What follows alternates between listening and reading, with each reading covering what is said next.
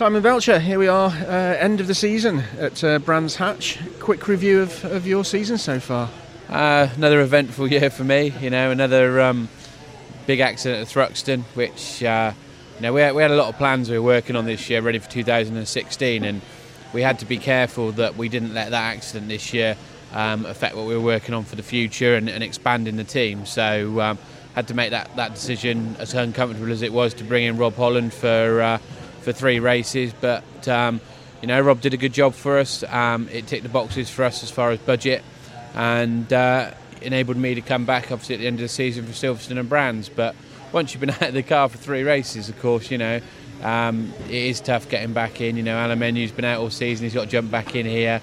It is tough, and Silverstone really took me the whole weekend to really get back to where the area we really should have been at, inside the top 20, and today hasn't started particularly well either, with a trip to the gravel in free practice 1 and free practice 2, but we're working on the car. Hopefully we can get the car just dialed in so I like it better than I do at the moment. It's a little bit lively on the rear end, and if we can try and calm that down, hopefully we can get ourselves in a good position in qualifying and try and work for some solid top 20s tomorrow. Must have been a little bit disappointing, particularly in free practice 2. Perhaps didn't do as well as you might have done. Have you identified exactly where those little errors are, where you can pick up that extra? I mean, it's only half a second or so, and you're jumping up 10, 12 places. Yeah, it's really, really close. It's a long lap as well, so to be so tight is quite unusual, and it is just little bits everywhere. But at the moment, I'm not confident with the car mid-corner, and that's just causing a little bit of delay on the throttle. And if we can just iron that out before qualifying, then I'm hoping that we can be in or around the top 20 and making progress. When you've got a car that you seem to be suggesting it's slightly nervous in those quicker corners, how much? I'm just looking at the flags flapping in the wind now. The wind's got up a little bit. How much does that affect the handling? Not so much around here, because a lot of the circuit, especially the Grand Prix part, is all surrounded by trees. So the track's very, very sheltered. So the wind doesn't make a lot of difference. But obviously, what is starting to make a difference now is track temperature. We've had a great year. We haven't had a lot of rain, but the temperature's starting to drop off now as we get towards the end of the season, and that changes how the tyres work. So a lot of the engineering you've worked on, you've got to sort of start tweaking and changing things now to make the tyre work at a colder temperature. And I think the softs could be interesting tomorrow as well. I think people might struggle with the softs more with the lack of temperature, so that could make some exciting racing. And there's still a few in it at the front, so there's bound to be some twists and turns tomorrow as we go forward. We're heading on to qualifying. At the end of qualifying today, you'll be debriefing on your session. What would you be happy with from qualifying? We'd be happy inside the top 20. That's our fundamental goal.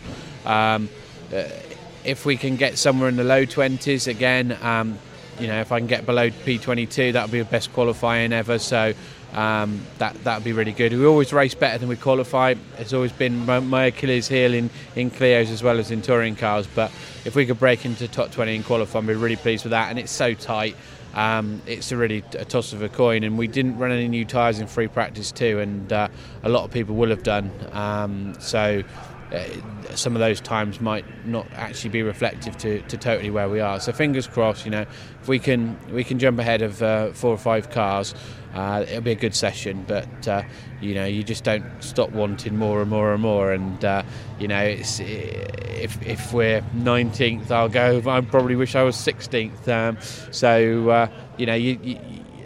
Happy racing driver, they're very few and far between.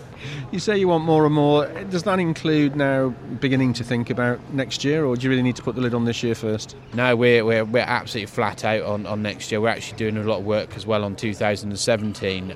We've got some big plans in 17. 16 will be a progression year for us to expand to a 2-car team, and we've currently got a new car in build, which was started about 10 days ago. And from a team point of view, we're looking to bring in a top driver for next year. That's our goal, is to move on up this paddock. as much as I love the driving, I also love running the team, and running the team and being a driver can be hard work at times.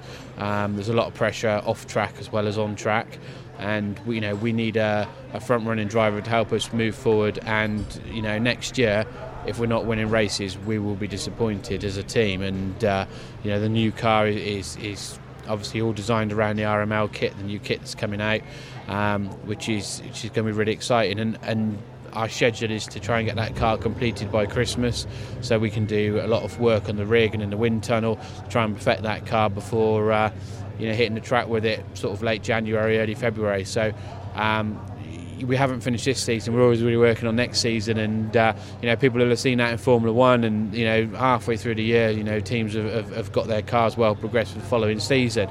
And it's really where we need to be in touring cars. If you're not working that far ahead, you're not going to be in a good position going forward for the following year. We've started right. We've put the building blocks in place for next year, and I'm really excited about it. That's a big, ambitious plan. Looking ahead to 2017, on the back page of that plan, what does it say? Well, I can't say. There's still a lot of work to do there, but if everything comes off, it'd be really exciting. It'd be really exciting for us as a team.